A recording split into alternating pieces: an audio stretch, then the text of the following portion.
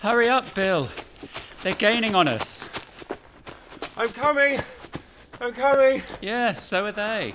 Oh, I'm not built for this kind of thing. Evidently. Ah! Whoa! Press the button. This one! Yes, pronto. Ooh, that one was close.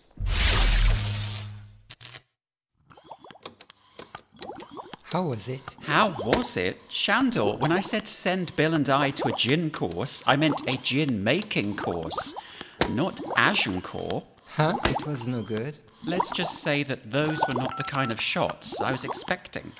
Mind you, we did end up seeing Henry V, the person. But oh, what a scuffle. What a what? A scuffle. It's like a fight.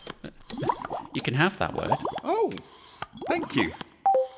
Aha, just in time. The trailer has finished uploading. Right, Bill, here's a glimpse of what's coming up in the new series of the Family Histories podcast. Wonderful. Actually, I have no idea what you're talking about. Well, it's like watching one of your plays, Oh? but with your eyes shut. Oh. Have a little listen to this.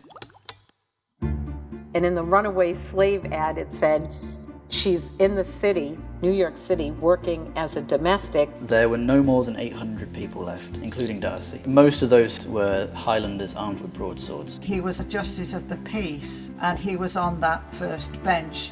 Her sister was killed by the slave master because he took a hot iron poker and scorched her and beat her. And suddenly, my great-great-grandfather is accused to have taken money from that cab driver. Harriet had actually had two daughters, Violet and Dorothy, and supposedly their father was the king. So the man who'd created this fantastic tome with all our history in it was a convicted felon for defacing public property at the British Library.